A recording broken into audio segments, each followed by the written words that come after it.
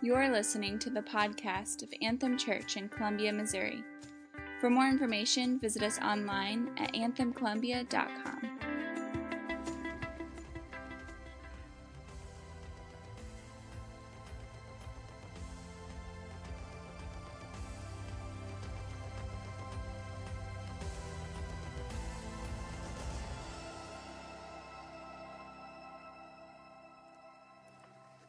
Well, good morning. Glad you guys are here. If you have your Bibles, you can open them up to Genesis. It's the long-awaited series of Genesis. We're excited to be plowing through that this spring. And so we're going to be in Genesis chapter 1. And if you're new to the Bible, just open up to the beginning because that's where it's at, okay?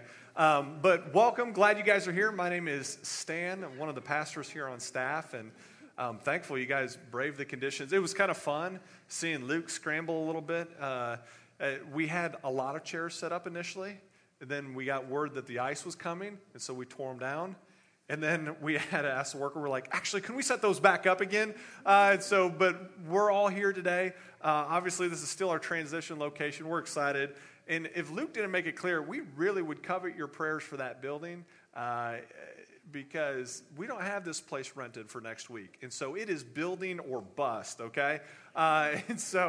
We'll let you know what bust looks like if those prayers aren't answered, but Lord willing, we'll be in that space next week.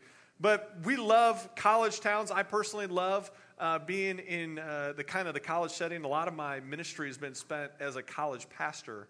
And so working on secular campuses, you're going to run into students and some faculty that are opposed to God. In fact, you might run into some that are like adamantly opposed to God. It is crazy. But where you don't expect to face such opposition is at your local McDonald's. Let me explain, okay? So I was at McDonald's. When we first got to Missouri, maybe some of you have heard this, but first got to Missouri, I went to McDonald's and I was using their free Wi-Fi. Might have had myself a sandwich, and I'm just sitting there at a table working. I've got a meeting coming up, and so I thought I'll kill a little bit of time.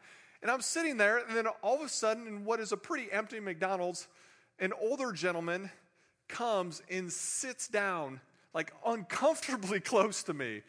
And I'm looking at a vacant restaurant. I'm like, okay. And then all of a sudden, not just him, but like another older gentleman comes and sits next to me. And then another. And pretty soon, I am surrounded by guys not my age who I didn't necessarily ask to sit with. And then I realize, I'm like, oh, like this is your regular meeting place and apparently your regular meeting spot, and I am in it. So this is getting fun, okay. But then they learned that I was a pastor, and they were all too eager to give me an earful. And one of the guys just adamant is like, how can you believe in a God? What do you believe? How can you believe that? And they talked for a while, and finally, when I got an opportunity to speak, I just said, well, can I ask you a question? Like, how do you, someone who doesn't believe in a God or creator, how do you explain where morals come from? Meaning, this like innate sense that we have that we know the difference between right and wrong. So, for example, we all know that it's wrong to kill children. We know that it's wrong to rape and murder. How do you explain where those morals came from? And I won't forget, he was the first guy that answered it like this. He said, oh, those morals are just from society. Society determines what's right or wrong. Now we're going to have some fun. I said, oh, so when the Nazi society determined it was okay to kill Jewish people, you're saying that therefore it was okay because that's what they determined as a society? See how he's a little bit on the hook? Like, what am I going to do here? No, it wasn't okay. Well, why? Why? And I'd say, because here's the thing, if morals are relative to the individual, we even have a phrase, well, to each their own. I mean, if morals are relative to the individual or even to like a society, who's to say that your way is more right or wrong than my way? Right? To each their own. And so if I say it's okay to kill people and you say it's not, agree to disagree. It's a pretty slippery slope. To which I was able to share, said, no, there is a higher power. God, and we are created in his image, and he instilled the innate right and wrong that we have in us, and we know that it is wrong to steal and it is wrong to kill, and it's not from society, it's from our Creator who instilled that in us when he created us in his image. Amen? Oh, he didn't say amen. He didn't like that. But nonetheless, it wasn't a proof solely that now you should accept Jesus, but it certainly was meant to put a rock in their shoe. And as I walked away praying for those guys, man, I just wanted to point them to one of the biggest proofs that we have for the existence of God, and that is creation. And creation, and more specifically in that argument, morals. And so today we're going to look at creation. And creation and how God created and what he created gives evidence that there is a creator. And in light of that, if we are his creation, it should solicit some sort of response. Okay, so that's where we're going today in Genesis chapter 1. And so, if you read with me, Genesis 1:1. In the beginning, God created the heavens and the earth. Period. Okay, we're just going to look at that first verse because it holds so much in there. That in the beginning, how he created it, that's coming. But make no mistake, God created the heavens and the earth. Be like this. Whatever begins to exist had a cause, right? So when you look at this shirt, you're like, somebody made that. And when we come to this building, nobody just assumes like, wow, since the creation of the world, like Hampton has just existed here, right? No, you're like, somebody built that. There was an architect who designed that. We understand that everything that we see around us, it had a beginning. And so whatever begins to exist had a cause. Find me the exception of something that, has just always existed. Whatever begins to exist had a cause. Therefore, the universe began to exist. Science will argue about how old the universe is. Is it thousands? Is it millions? Is it billions of billions? But nonetheless, every scientist acknowledged that it began to exist. Because if it didn't, for example, if the sun was just infinite amount of years old, it would have burnt out infinity amount of years ago.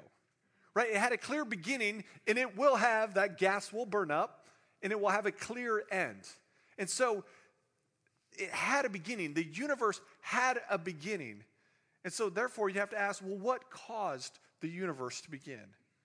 Therefore the universe had a cause. So what was it? Somebody's put it like this. Even if you say the Big Bang, you have to ask, well, what was the Big Banger? Like, what was it? Because it's this infinite regress. We say, well, all this material kind of came together and collided and just boom, that's what caused it. That's fine. Okay, let's say I grant you that. Where did the material come from? You would have to begin to defy the laws of science right out the gates and just say, well, it just always existed. No, there had to be something that was outside of time, outside of space, something immaterial, and something powerful. In the beginning, God created the heavens and the earth. And so that is the cosmological argument that whatever begins to exist had a cause. The universe began to exist, therefore it had a cause. What is that cause? God. God created the heavens and the earth. And someone might say, well, if creating makes us a God, then I guess I'm a God because I create things, right? I build tables on the weekends.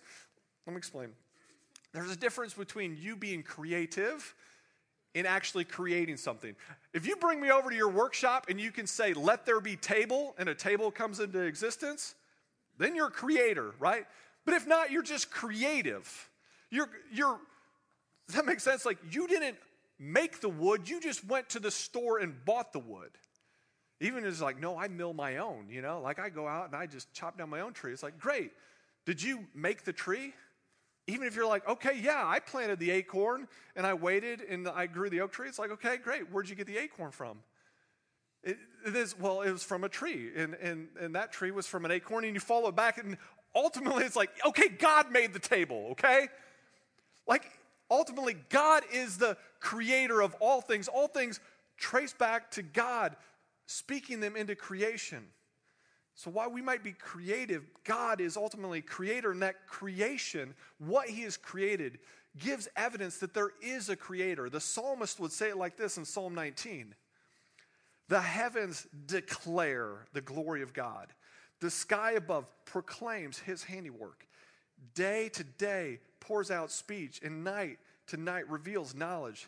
There is no speech, nor are there words whose voice is not heard. For their voice goes out throughout all the earth, and their words to the end of the world. What he's saying is creation, the heavens, the earth, the stars, moon, it just speaks that there is a creator. And it doesn't just point to God as a creator. What does he say? He says, it declares the glory of God. Psalm 19. Now, what we're trying to understand here is that when you look at something, it's going to tell you something about who's behind it. And so when you get into our new building next week, please, Lord, when you get into the building, you're going to see some creative elements. We're finally not a mobile church that's packing stuff out of a trailer, but you'll start to see like, wow, these guys might have like some taste when it comes to design stuff. And you're going to see this beautiful bench that Nick Serene has labored hours over. You're going to see this like wood accent wall. I can't wait for the big reveal of that. And you're going to learn, you're going to see, Rachel Wise's like fingerprints, all that. And you're going to learn something about those two individuals looking at their work. You're going to learn that they are detail-oriented. They are creative. They have a sense of design. We can learn that simply by looking at what it is they've produced. Simultaneously, you'll see stuff that Chris Kurtz and I touched. And you're going to learn something about us, too. That we are not detail people. We are not artistic. We're not creative. I cling to my uncle who's in carpentry. He said, the difference between a bad carpenter and a good carpenter is just your ability to hide mistakes, okay? We hid many, many mistakes over there at the building, but nonetheless, you can look at something and it's going to tell you something about the individual that created it. What I'm saying is we can look at creation. Not only does it tell us that there is a God, it tells us something about God. And so when we look at creation, we're going to get to see who God is. We're going to see that he's good, he's artistic, he's powerful. Genesis 1, verse 2. The earth was without form and void, and darkness was over the face of the deep, and the Spirit of God was hovering over the face of the waters. And God said, "Let there be light." And there was light. And God saw the light was good. And God separated the light from darkness. And he called the light day. And the darkness he called night. And there was evening. And there was morning. The first day, we got these fun little pictures, for day one of creation. So earth, space, time, light was spoken into existence. And we learned that God made it good in verse 3. And just the power, the ability as a creator to speak it into existence. Day 2, the water and the sky. And God said, let there be an expanse in the midst of the waters and let it separate the waters from the waters. And God made the expanse and separated the waters that were under the expanse from the waters that were above the expanse. And it was so. And God called the expanse heaven. And there was evening and there was morning. The second day, you got the creation of this, just the atmosphere. Third day, God's really getting warmed up. We're going to see the more creative, artistic side. And God said, let the waters under the heavens be gathered together into one place and let dry land appear. And it was so. God called the dry land earth, and the waters that were gathered together he called seas. And God saw that it was good. And God said, let the earth sprout vegetation, plants yielding seed, and fruit trees bearing fruits of which their seed, each according to its kind on the earth. And it was so. Now, arguably, I would venture to guess that by day 3, we have water, we have land, and so you could venture to guess that there was probably snow in existence, right? You all sick of snow, ice, some of that? It's winter, I get that. My wife, I thought nobody dislikes winter more than my wife. I work on staff with Luke Hettinger, okay? Luke is he is anti-winter everything, right? You're like, except Christmas, okay. With the exception of Christmas from Luke, everything winter, he's like, oh, it's snowing again or it's freezing rain. I want you to understand now. God, when we look at creation, it tells us something about Creator. Have you ever looked at a snowflake, like up close, in person, like really up close? Okay, there's photographers taking shots of these things. Allie, if you could just flip through a few of these. Time out. That is a snowflake, church. Do you see that? This is the junk that just falls from the sky, litters the ground. There are like tubular ones. There's the other thing like stars. No two snowflakes are said to be the same. They're just so intricate and different. Look at that. That's the stuff that you curse and you have to shovel off your driveway. Millions, billions of these flakes. Magnificent when you look at them. Like those tell us something about God. If that's the stuff that just falls from the sky in that level of intricacy, what does that begin to tell you about the Creator? God is good. He is artistic, powerful. Day 4. Okay? Day 4, God spoke the sun, the moon, the stars into existence. Okay, I'm a redneck from the backwoods of Iowa. You don't have to try too hard to get my head to hurt thinking, but when you start to try and wrap your mind around the expanse of like the universe, I'm like trying to comprehend like the distance between the earth to the sun and just our galaxy, and they're like, oh, we're just one of millions of galaxies. You're like, I quit. All done. Like trying to comprehend the vastness of the universe. And how did it come about? God just spoke it into existence.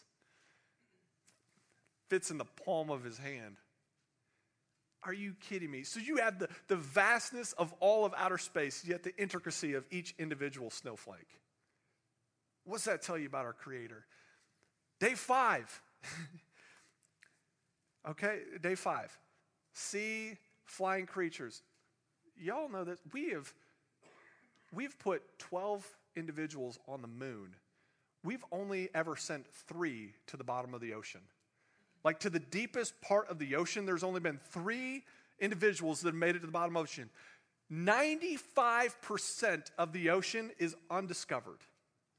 0.05% of the ocean floor is actually mapped like in detail. There is a world. So when we think ocean, you got the colorful picture of the fish. Like when you think the ocean, you think of like, oh, look at all these things like scuba diving. Okay, this is the reality of what lives in the ocean. Why I'm terrified to not see my feet when I swim. That thing. That's a real fish. It's called a fangtooth. It lives at like the bottom of the ocean. Y'all, there is stuff down there that give you the heebie-jeebies, right? Like, it doesn't even look like a fish. It looks like a demon just thrown down there with these huge teeth. And so the ocean is just undiscovered. We've got these whale sharks. I'm watching Blue Planet on Netflix. It is a worshipful experience. These whale sharks, okay, they are 20 tons. They're the size of a school bus. And I think even if you look at the picture, it's like got something jabbed in it so they can like follow around. These things are the size of a school bus. There are countless of these in the ocean. Yet we still don't even know like where they go to like have their little baby sharks. Like we can't follow a school bus around the ocean and like that makes sense. We got like the panda cam. You can see the panda in the zoo or the eagle cam. But like nobody with the whale shark knows where it gives birth or how that goes. It just appear. We know nothing about the ocean. Does that make sense? We've done more to put people on the moon than we have to the bottom of the ocean. It is undiscovered. And there are creatures, I believe, down there that we may never discover that exist. Does that make sense? Like, can you begin to comprehend 95% unexplored? The endless possibilities of like, what is out there? Somebody go do it, not me, okay? But like, it begins to tell you something about our Creator, that God is good, that He is artistic in His design. He is powerful. As we continue in the text, we see day 6. And on day 6, God created Tom Brady. Too soon, Chiefs fans? I just had to throw this in there. I'm pretty excited. Okay, day 6. No, the real thing. God created land, animals, man. Tom Brady may be the chief end of like quarterbacks, but there's so much that God created when it comes to day 6. You got land, you got animals, people are being created. It is incredible. Again, Todd Van Voorst was telling me about things that you can like watch. There's these documentaries. Did the Planet Earth one, but the other one, Todd, that you were telling me, can you remind me of the name? It's the Riot in the Dance. Thank you. Riot in the Dance. This documentary done from a Christian scientist, just documenting just all the creation and what God has done. And I know, like for me and my family, just sitting and watching these things are just worshipful to see the uniqueness of which God created all things. But nonetheless, despite all of this, pointing to a creator and telling us something about the creator, that he is good, that he is artistic, creative, powerful, despite all that evidence, Proverbs 14 verse 1 says this, that a fool says in his heart, there is no God. Despite all of that, people would suppress what ought to be self-evident. We got a theology of the gospel class coming up, and one of the scriptures that we're going to ask those in the class to memorize is Romans chapter 1, verse 18 through 20, which says, the wrath of God is being revealed from heaven against all godlessness and wickedness of men who suppress the truth by their wickedness. Since what may be known about God is plain to them, because God has made it plain to them through his invisible qualities, eternal power, divine nature, have been clearly seen, being understood from what has been made, so that men are without excuse.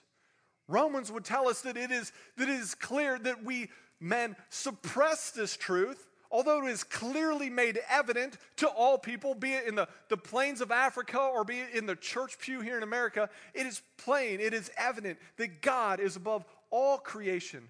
But yet men suppress that. To me, it brings up the imagery and think happy thoughts. Think summertime, swimming. You ever try to hold like a beach ball underwater?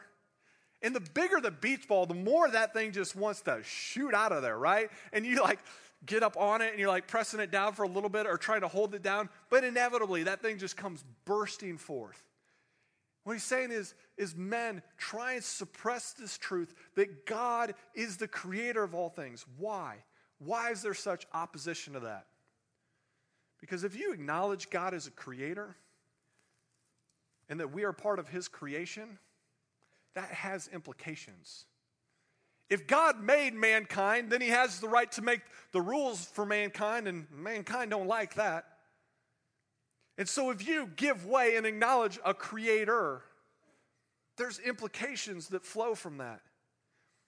In Genesis 1:26, says not only did he create us, but he created us, and he said, then God said, let us, even there you have the Trinity represented, God said, let us make man in our own image, after our likeness, and let them have dominion over the fish of the sea, and over the birds of the air, and over the livestock, and over all the earth, and over every creeping thing that creeps on the earth. So God created man in his own image. In the image of God, he created him. Male and female, he created him.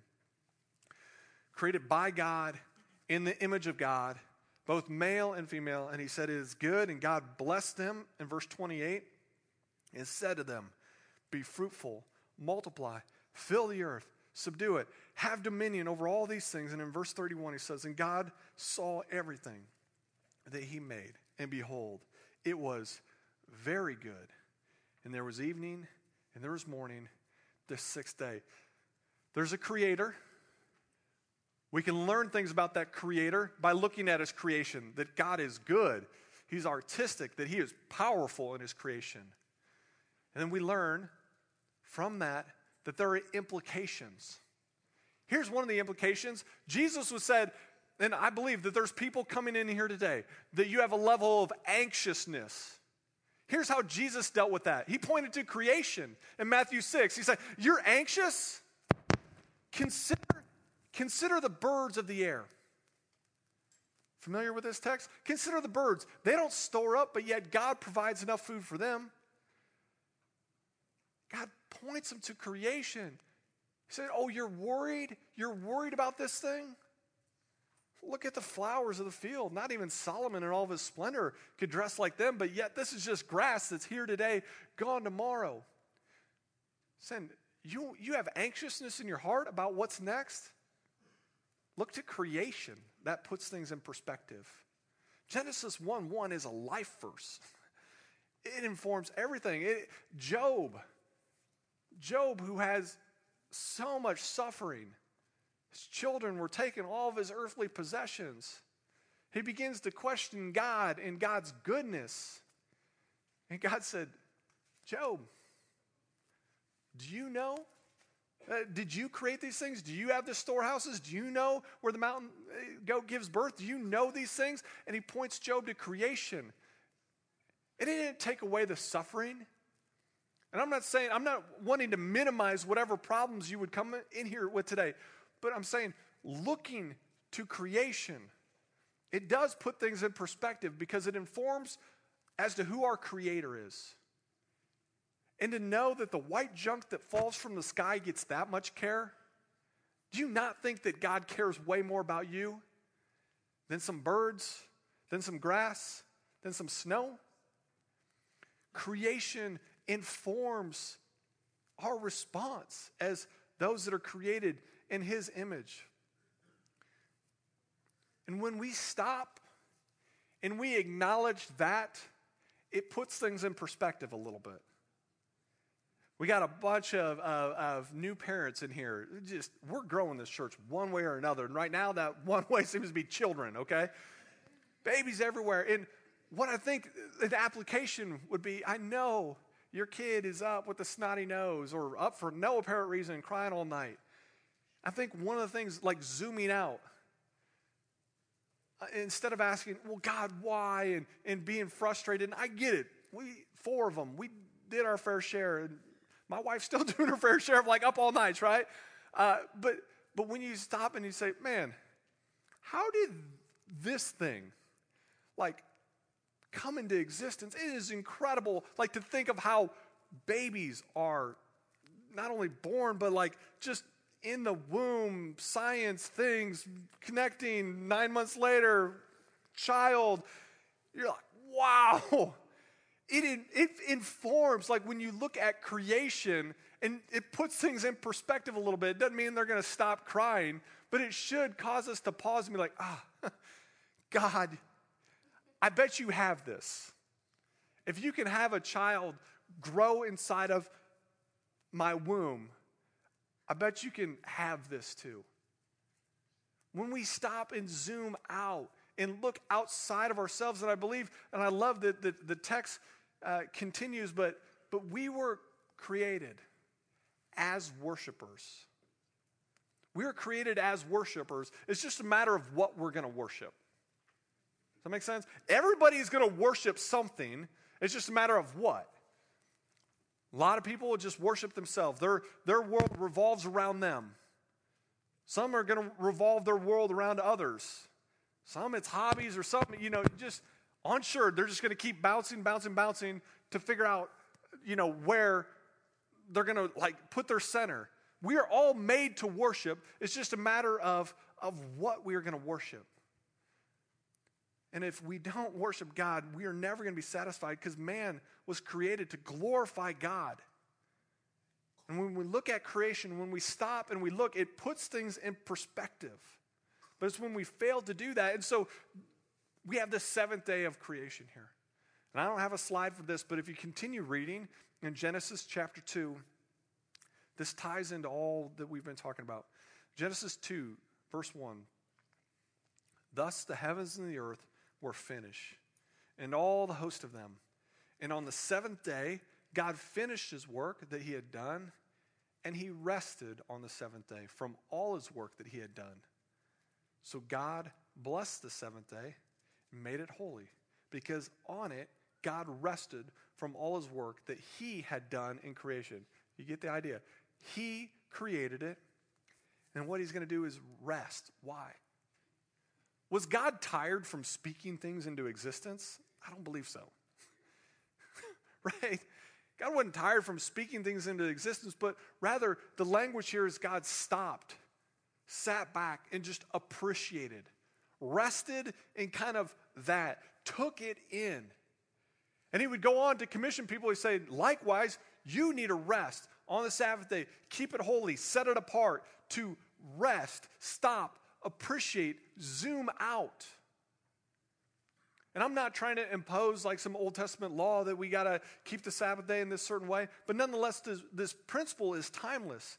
That if we would stop and we would look at creation as God did on the seventh day, it would point us to the Creator. And in doing so, bring about a right perspective. If we would just stop, and I believe that would be one of Satan's tactics, is just to keep us going and cursing the snow and looking past the individual to how they're impeding us from getting what it is we want. And it's in doing that in the life and just kind of running, that we'd fail to just stop, to simmer in the reality that God is a big God and He is over all things. And when we can just sit in that, in who God is, in His creation, it begins to inform our response.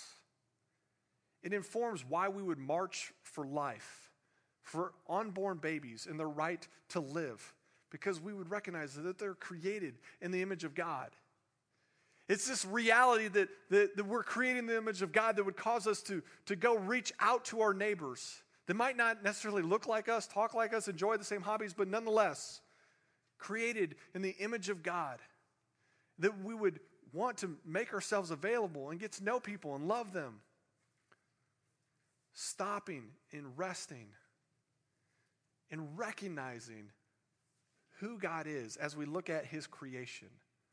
That God is good, He's artistic, He's powerful. And when we do that, right? Like if I brought you over, I'm like, show me the best thing that you've made. I'd probably be digging out like some third grade art project. I just remember making like a Santa Claus out of a cone. It was hideous, all right? If you look at stuff, I said, show me the best that you've got. Even some of you guys that are artistic, it's like, okay, here's what we've created. Let's look at God. Not just the snow. Let's look at the intricacy of the human body. Let's begin to look at the ocean, the stars, the galaxy, and you start to realize that God, who is good, who is artistic, who is powerful, there is a gap, if you will, between who He is and who we are. Stopping and appreciating creation helps inform that, and it puts that thing in perspective, right? That if we would just stop and simmer in that. And not only by God's grace, Christian, do we have creation to look at to help us realize our right place before God is one of humility. But here's another thing.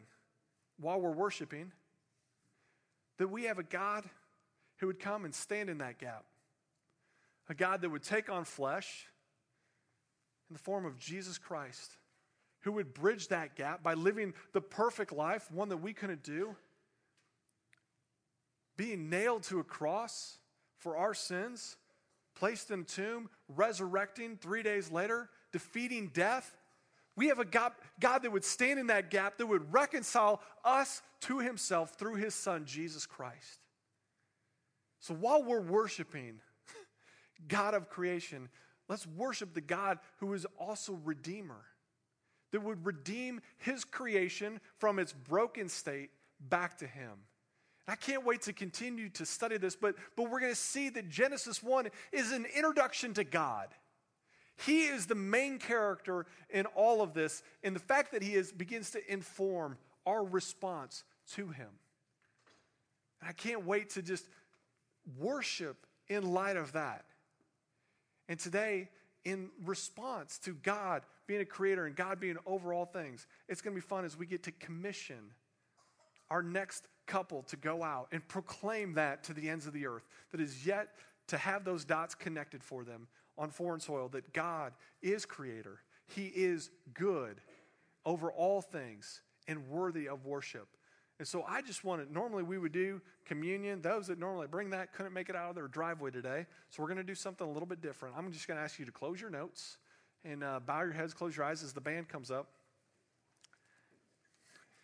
And I want you to just envision just creation that is worshipful. For maybe it's a sunset. Maybe now you've got the planet Earth images rolling through your head. Go ahead and I just invite you, church, to envision the fingerprints of God through creation. Maybe it's a grandchild walking and the miracle that is. Maybe you're envisioning just some majestic animals. God, we just want to prayerfully just envision creation now. And ask the question, what does this tell me about the Creator? I know there's probably some hunters in the room that are envisioning a big deer. Yeah, you can do that. But what does this tell us about who God is? And I just want you to prayerfully ask, God, what would you want my response to be?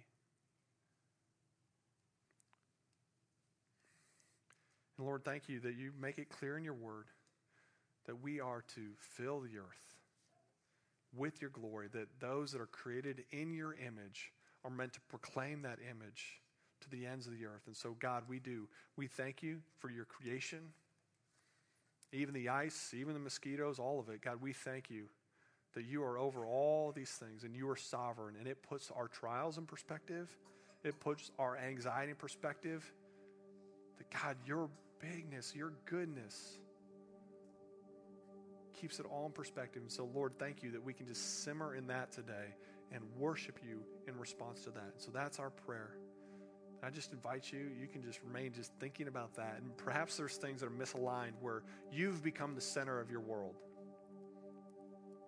where you haven't given the Creator due worship. I just want to invite you in this moment to just, when you're ready, just kind of open your hands and release that to Him. And when you're ready, I invite you to stand and raise those hands and worship. All men are created to worship. Men and women will worship. It's just a matter of what. And so when you're ready, you just release that to Him and raise those hands and worship to the Lord. And you can stand when you're ready.